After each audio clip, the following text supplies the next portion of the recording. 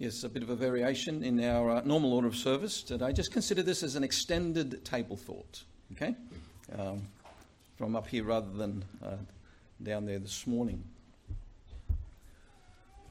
We're looking at 1 Corinthians chapter 11, verses 23 to 34. And I want to talk to you this morning about the best meal in the world.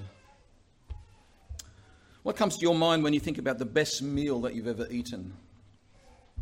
What was it? Was it Thai? Italian?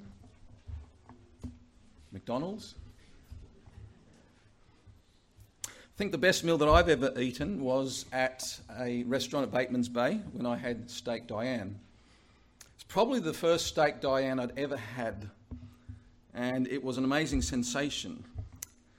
And I need to tell you that meal was on our honeymoon, and so that has probably got something to do with the meal being all the more memorable. But I don't know what comes to your mind when you think about the best meal in the world. But I would submit to you that the meal that we're talking about today, the meal that we're going to share together at the end of this message, far outweighs any other meal in the world. There's no comparison to this meal, no comparison anywhere in the world to this meal, and that is the meal called the Lord's Supper. Now, maybe some of you are thinking, really? Little piece of dry bread, very little cup of juice, best meal in the world? Pastor Matthews, you have lost your credibility. Well, on the contrary, I think that once we understand that little piece of bread and that little cup, what they both represent, I think you'll realise that this meal is actually designed by God to impact our life in new and fresh ways every time we partake of it. And Thai doesn't do that for you, and Italian won't do that for you. And any other meal that you can think of other than the Lord's Supper can't do that for you. This morning we're continuing our short series on the characteristics of a healthy church. And as we look into the New Testament, we can see that one of the practices of a healthy church is that of the Lord's Supper. Acts chapter 2, verses 41-42 says, "Then they gladly received the word, were baptized. And the same day were added unto the church about 3,000 souls, and they continued steadfastly in the apostles' doctrine and fellowship and breaking of bread and prayers." And this practice of continually gathering together to break bread became known as the Lord's Supper or the Lord's table. And it's so important to the Christian faith that the Bible mentions it 5 times. In Matthew 26, Mark 14, Luke 22, 3 of the 4 Gospels, where we see its origin in the Last Supper that Jesus ate with his disciples in the upper room. It's mentioned also in 1 Corinthians 10 and 1 Corinthians 11. Along with baptism, they constitute the 2 ordinances of the church. Now, the word ordinance comes from 2 Latin words which in their final meaning signify, quote, that which is ordered or commanded. Now, some people view foot washing as a 3rd ordinance, and the Roman Catholic Church recognises 7, actually they call them sacraments: baptism, the Lord's Supper or the Eucharist, confirmation, penance, holy orders, matrimony, and extreme unction, which is anointing of people who are seriously ill. And yet Bible-believing Christians limit the number of ordinances to 2 because only baptism and the Lord's Supper meet 5 important criteria, and I put them there on your outline sheet. Number 1, they're prescribed by the Lord. Number 2, they're proclaimed among the saints. Number 3, they're practiced by the churches. Number 4, they were participated in only by the saved. And number 5, they picture the sacrificial atoning death and bodily resurrection of the Lord Jesus Christ. As far as the definition is concerned, again, it's there on your sheet. An ordinance can be described as an outward rite. It should be spelled R-I-T-E. Instituted by Christ to be administered in the church as a visible sign of the saving truths of the Christian faith. And then I've also included in your sheet an important point of clarification, which, if we understand the history of the Lord's Supper and the varying views associated with down through the centuries, think this is an important point of clarification. There is no special grace affected by baptism or the Lord's Supper, though as we are obedient to Christ's, apostrophe S, sorry for the spelling there, as we're obedient to Christ's command to remember the Christ and his sacrifice on our behalf, we do grow in grace of our Lord Jesus Christ. So as we think about these two ordinances, there are individual aspects and there are also corporate aspects. With baptism, we are baptized once as believing individuals. And then as the assembly gathers together, we then share repeatedly in the baptism of others as often as people are saved. With the Lord's Supper, we partake of it continually as believing individuals. We take the bread, we take the cup individually, but as a gathered assembly, we deliberately and intentionally eat and drink together as an expression of our unity in Christ, as an expression of our regard and respect for one another. We eat together corporately. But rather than looking at both ordinances, this morning we're going to concentrate on the Lord's Supper, which some people do find a little bit of a confusing practice. Some Christians approach the Lord's Supper with conflicting emotions. They have questions about it. Should I participate? Should I partake of the bread and the cup? I'm not sure if I should or if I shouldn't. Am I qualified? Am I worthy? What does it do if I do? And what do I miss if I don't? And so on. Now today we're going to try to address these things in a very practical way so that we might know how we can more fully enter into the meaning of this wonderful gift that God has given to us. If you study the Bible for any length of time, you may realize that in the Bible it's very, very clear to us that God speaks to us through his words, but he also speaks to us through pictures. That is, visual images through which he chooses to communicate his word. There's a wonderful example of this in the Old Testament which will help us, I think rightly about the Lord's Supper. We find it very early on in the Bible story, right back to the earliest chapters of Genesis. We read there concerning a time when life on earth was so violent and so corrupt that God brought a judgment upon the whole world. Of course, God in his nature is ever merciful, and even in his wrath he remembers mercy, and so he spoke to Noah, told him to build an ark, and in this way Noah and his family were saved and brought through the judgment of God. And then after the flood, God gave a wonderful promise in Genesis chapter 9 verse 11. God said, I will establish my covenant with you. Neither shall all flesh be cut off any more by the waters of the flood, neither shall there be any more be a flood to destroy the earth. Now these are marvelous words. This is a great promise from God, a promise in which God speaks of his gracious and sustaining of the whole earth by his mercy. But it is such an important promise. It is a covenant promise, so important that God not only gave us words, told us about it in words recorded in the scripture, but he also gave us a picture. The Bible says that God set a rainbow in the sky. And that rainbow is a visible seal of the promise of God. Every time you see a rainbow, it is God's visible reminder of his promise that he will never again destroy the earth with a flood.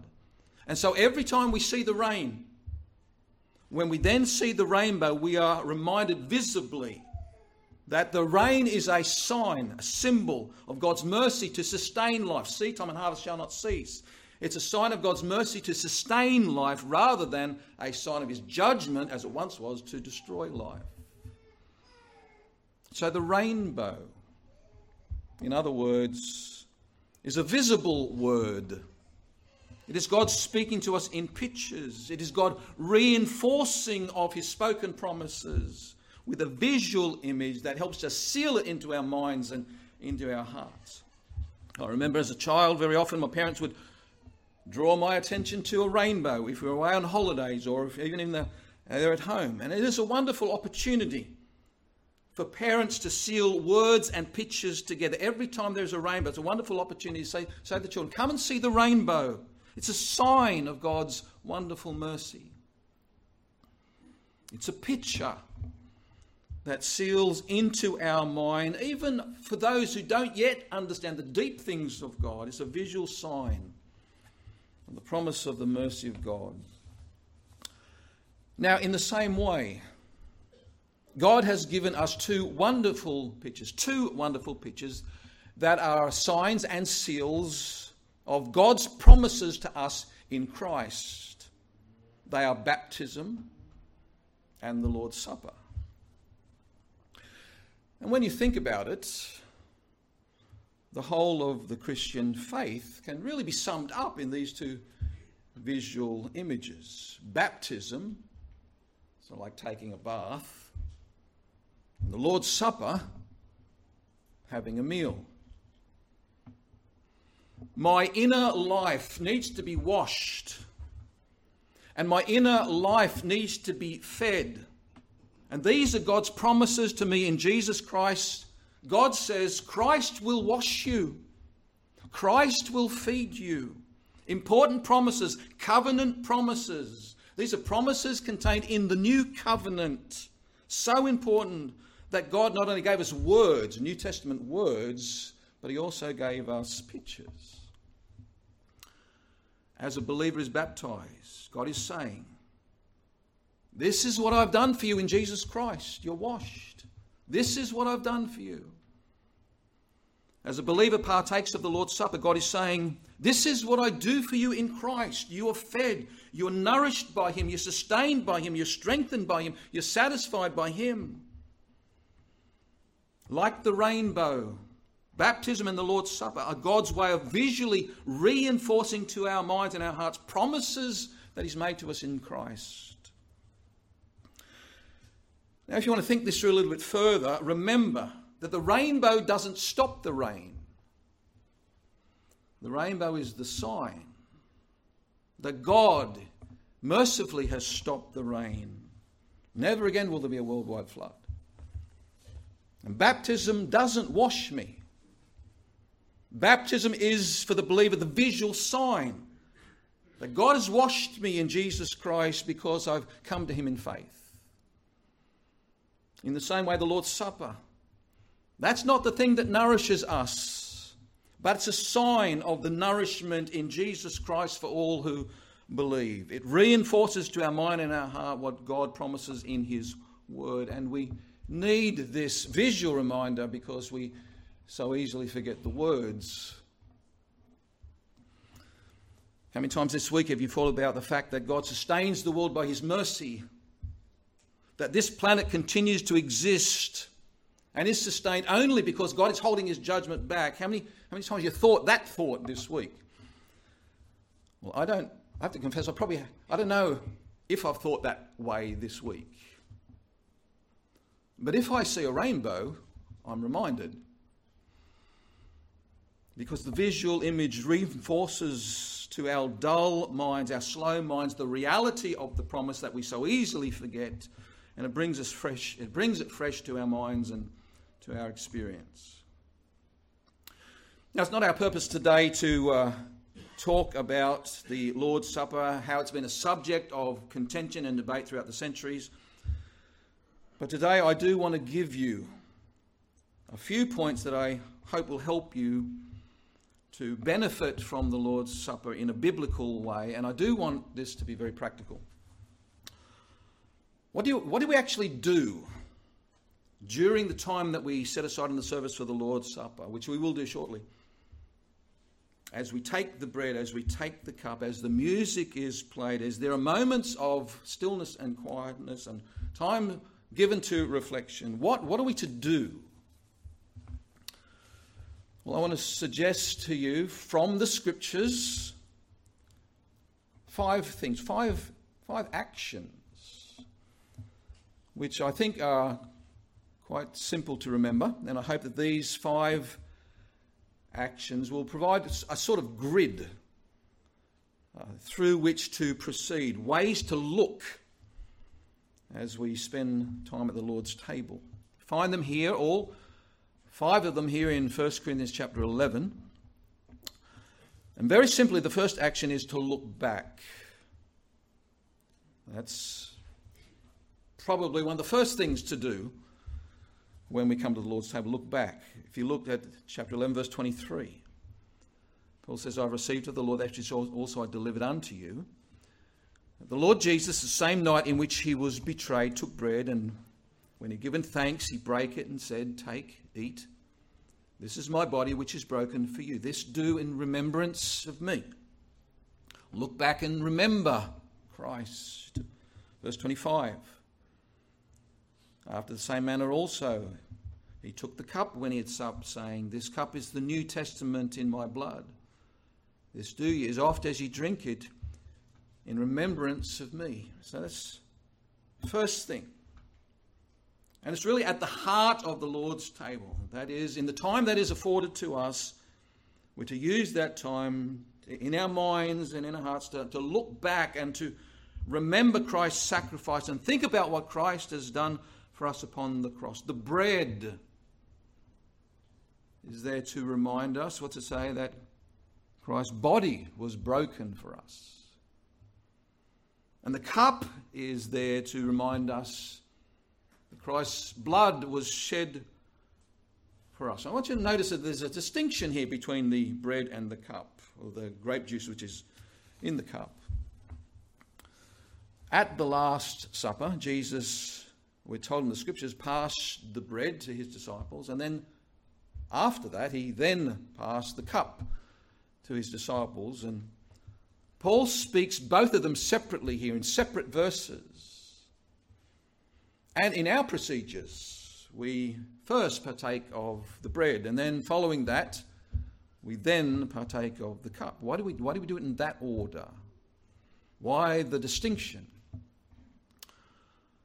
Well, let's think first about the bread. The bread speaks to us about Christ's body, in which he lived a perfect human life. Jesus lived the life that you and I could never live. Never spoke a sinful word, never had a sinful thought, always did his Father's will. And the bread represents the body of Christ. The body of Christ speaks about a perfect life lived for us. And here is what happened. The body in which Jesus lived that perfect life was broken for us. Jesus laid down his perfect life of obedience so that we who are so far from the righteousness of God ourselves may find in him what we don't have on our own. And this is important because when we come to the Lord's table, so often we feel so unworthy. We feel that our Christian life is unworthy. We feel the poverty of our own faith, the incompleteness of our repentance. But God speaks to us through the symbol of the bread, and he speaks to us and he reminds us that our salvation and our participation at the Lord's table does not rest upon the progress that we have made in the Christian life. It doesn't even rest on the degree of progress that we're making in the Christian life in respect to the ministry of the Holy Spirit. Rather, our participation in the Lord's table rests upon the completed work of Jesus Christ on the cross for us. None of us have ever offered God perfect obedience. None of us ever will.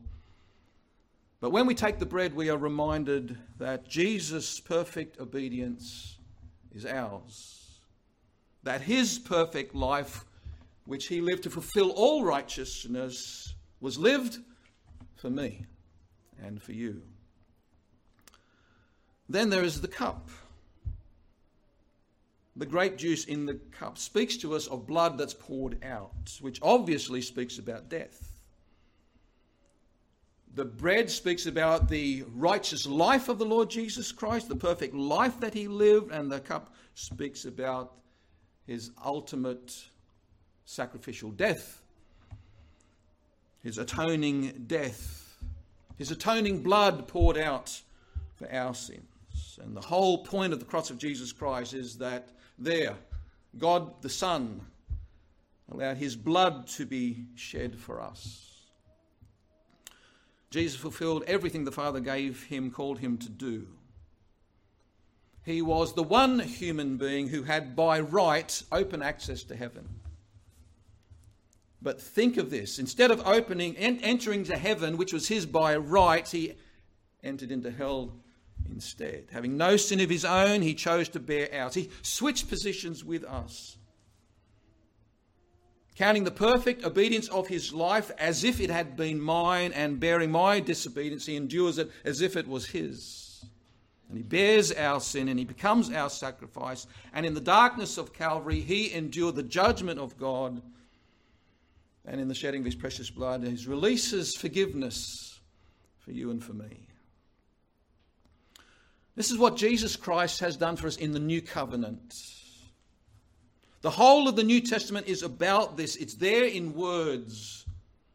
But we're sometimes slow to understand, and sometimes we are forgetful. And God wants to seal this into our minds and into our hearts, and so he gives us a picture. Take the bread. A perfect life of obedience has been lived for you. Take the cup. A perfect atonement has been made for you by the shedding of the blood of Christ.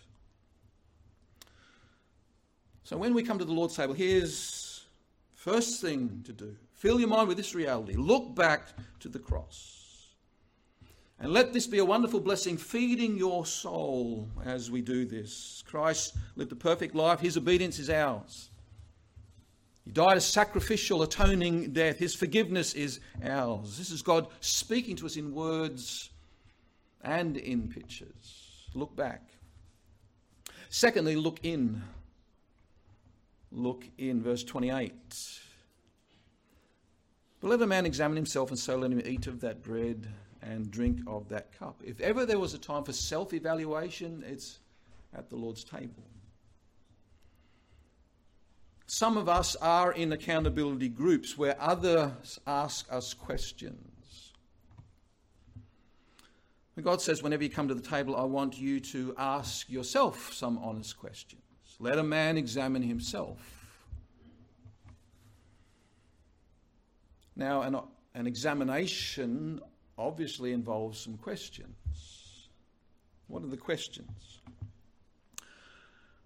I think it's important to know the questions because Paul says some pretty strong things here. He speaks about people in verse 27 eating and drinking in an unworthy manner and being guilty of sinning against the body and blood of the Lord, inviting the Lord's chastening. These are very strong words. And I think they leave a lot of people with a sense of fear about the Lord's Supper. You know, man, if there's any chance of me sinning against the body and blood of the Lord Jesus Christ, I better not partake of the Lord's Supper at all. And I think there are a lot of Christians who perhaps abstain out of fear. What does it mean to partake unworthily? In the context, and we read it, picked up in verse 17, in the context, partaking worthily would certainly include that our procedure be decently and in order, eating and drinking reverently, respectfully in respect to one another.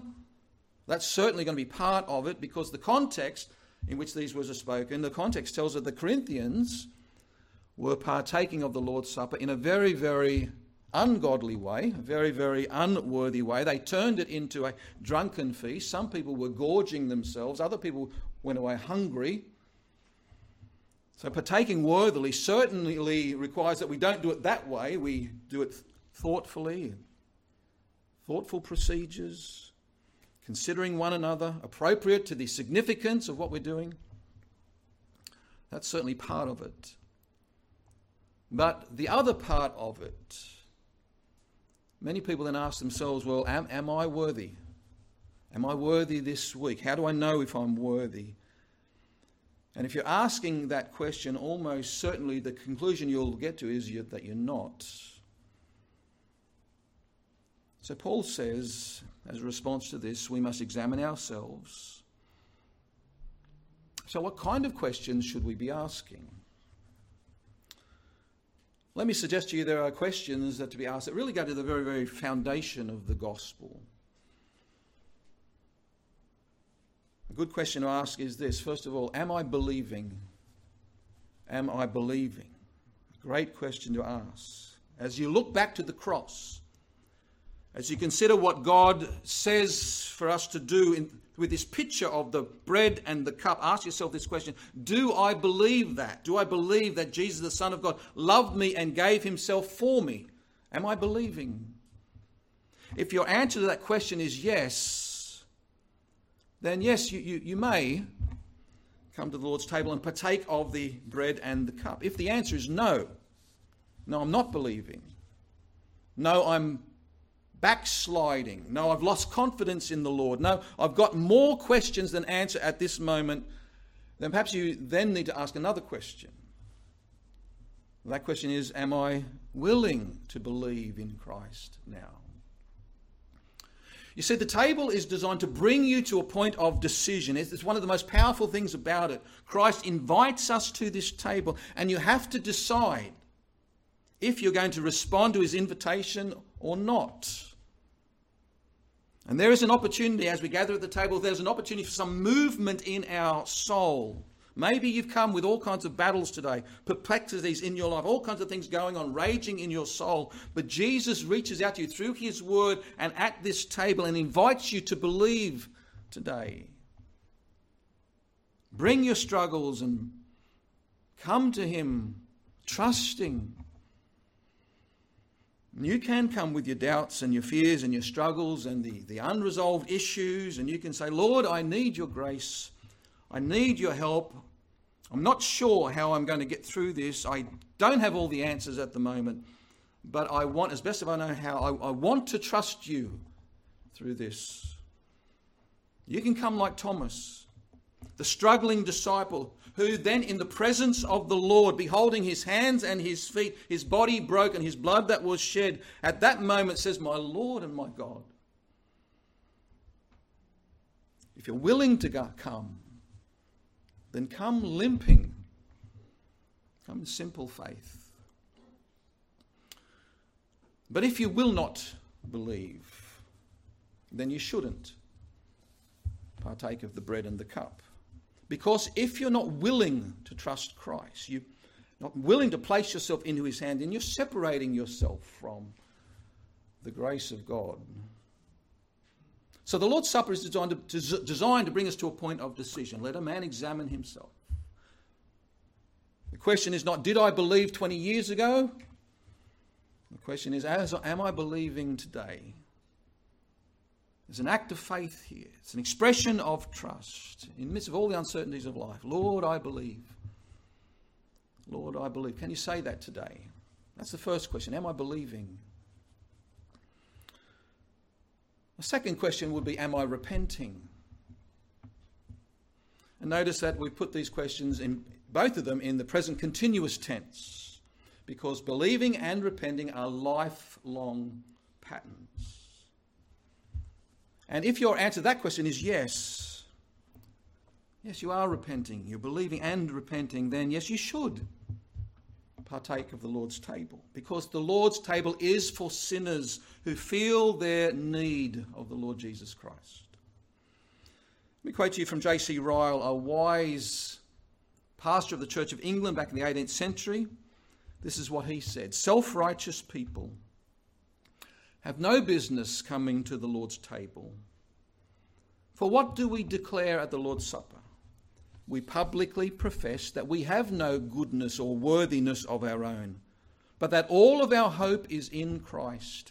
We publicly profess that we are guilty and sinful and corrupt and naturally deserve God's wrath and condemnation. Now, what does a self-righteous man have to do with an ordinance like that? Good question, J.C. Ryle. What are we saying when we participate in the Lord's table? We're saying not that we are paragons of virtue, but we stand ever in need of the mercy and the grace of God. That's what we declare as we come to the table. You see, I think there's some folk who say, well, I'm not sure if I'm good enough to receive the Lord's table. That's a totally wrong concept. The only people who shouldn't be receiving the Lord's table are people who think that they are already very worthy.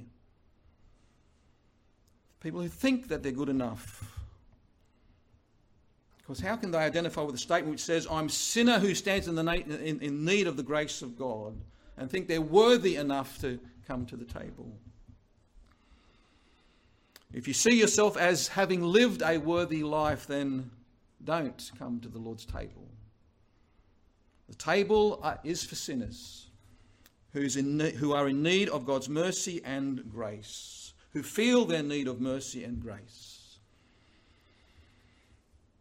But in order to receive God's mercy and grace, you have to be willing to give up your sin. God is ready to take away any sin that you've committed, but in order for him to take it away, you have to be willing to let it go. God will not take away any sin that you refuse to let go.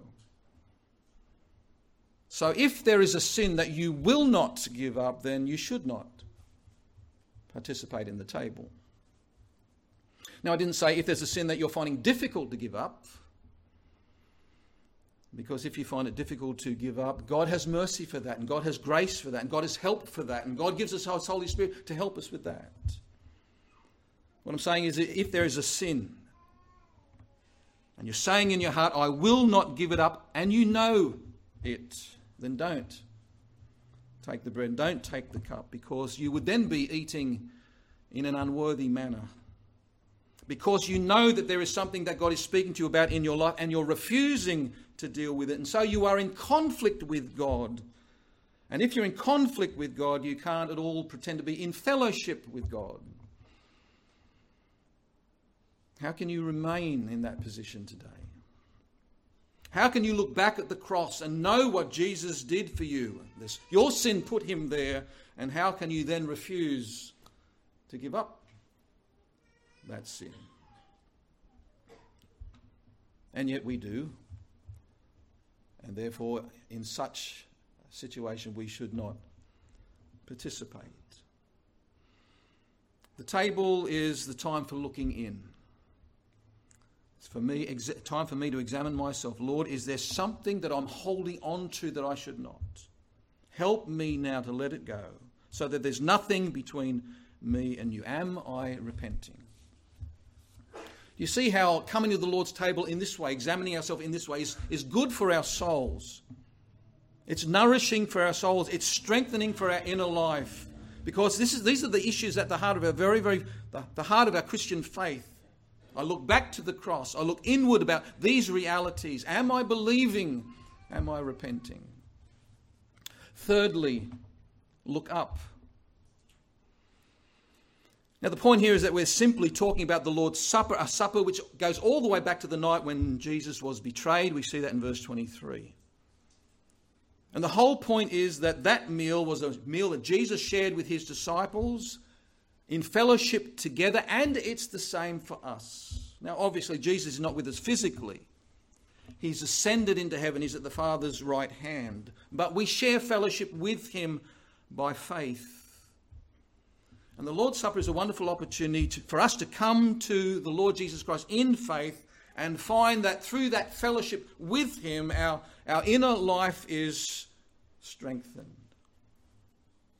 The whole point of the picture here is that as food sustains the body, so Christ sustains our soul. And we desperately need this. I mean, some of us may have come here this morning. Our faith is running very, very low. We need to be strengthened. Our hope is running dry. We need to be renewed. Our love needs to be rekindled. How's all this going to happen? We draw near to the risen Christ. We draw near to the exalted Christ in faith. We draw near in fellowship with him. He's there enthroned in heaven, yet his Spirit is with us. He never leaves us nor forsakes us. And we draw near to him by faith. And as we pursue this fellowship, he ministers to our hearts. He pours grace and causes it to abound. So come and look up. Look up to him in faith. find new confidence in his love, peace in our hearts, joy as drawing near to him, the ministry of the Holy Spirit proceeds. I want you to imagine going into a restaurant and you sit down at the table and a very fine menu is given to you. It's a very fancy restaurant. On the menu there are beautiful pictures of amazing food. And because it's such a posh restaurant, the description of the meals is there written using French words. Words you can't even pronounce. You don't have a clue what they mean. And the waiter then comes and tells you what the menu means. And he interprets it for you. He translates what those words mean.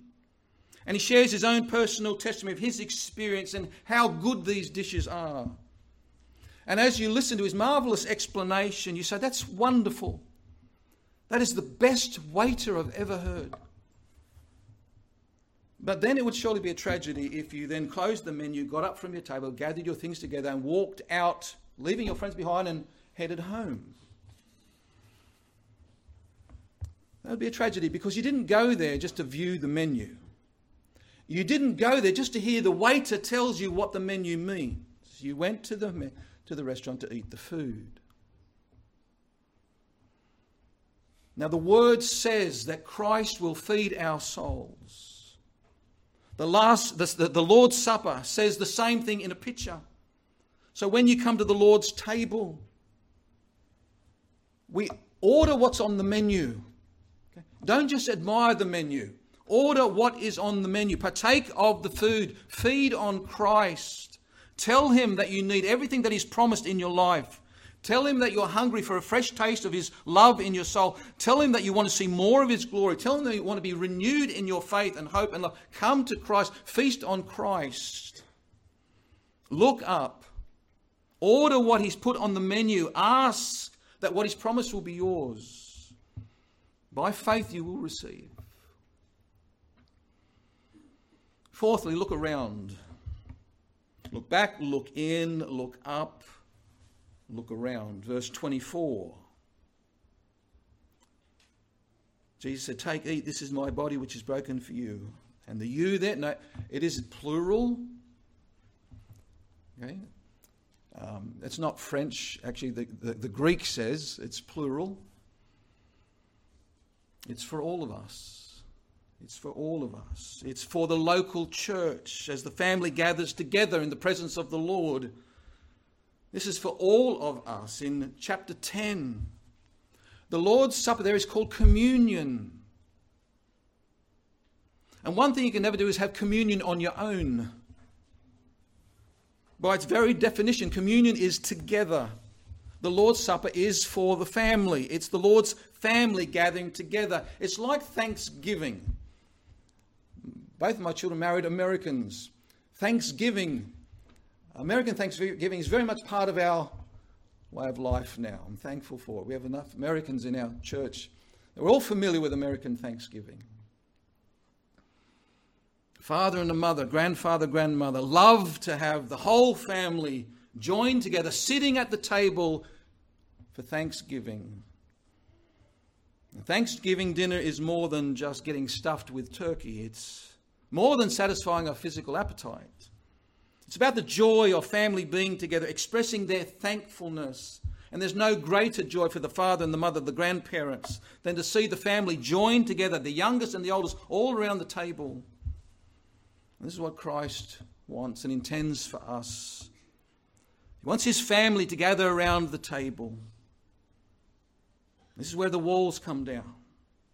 This is where it's not a matter of the young or the old, Jew or Gentile, pastor or parishioner, Bible scholar or novice.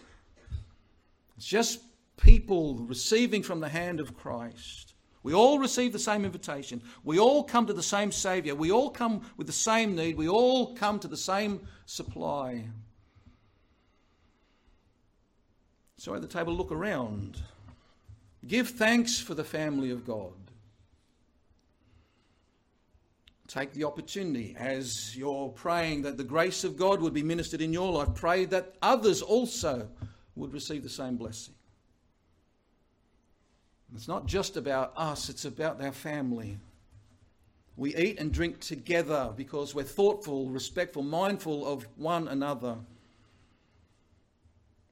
Pray for those people next to you, those people behind you, in front of you. Pray that perhaps after the service you might have a word of encouragement to say to them, a way whereby you might bless them and bring joy to our Father as people who gathered there at the table. Lastly, look forward. Look for verse 26. For as often as you eat this bread and drink this cup, you to show the Lord's death till he come. The word show there means declare or to proclaim. We proclaim the Lord's death through doing this, and we continue to do that until he comes. If you're a visitor here with us this morning, have not yet come to that point of faith in the Lord Jesus Christ, trusting him for salvation, then feel free to look around during our observation of the Lord's table. Because everyone here who takes the bread and takes the cup is saying something to you. We're proclaiming the Lord's death. We're not saying that we're good enough for God. We're saying precisely the opposite. We're saying that we're not good enough for God, and our only hope is in Jesus Christ and his sacrifice for us. And we're proclaiming it because that sacrifice is also sufficient for you. And if you will come to Christ and receive him, if you will repent and believe the gospel, you can also be saved. Jesus died for every person. Jesus died for you. And so while we do not come today to believe and receive and partake of the merits that flow from his life and flow from his death, we proclaim Jesus' death in the Lord's Supper until he comes. That's a looking forward, isn't it? Looking forward to the coming of Christ. We look back, we look in, we look up, we look around, we look forward. Because this is something that we are going to continue to do while we wait for his coming. And then when he does come at the rapture, or when he calls us individually, faith will then be turned to sight, and you'll find yourself translated into the worship of heaven in the presence of Jesus, who will open to you everything in eternity for which he died. And until he comes, we'll continue to meet around the table, sharing this meal together in a biblical way, as befitting a healthy church. And after the singing of the next hymn, you're invited to join with us. Our next hymn, the words are going to be on the screen. Ben's going to come and lead us.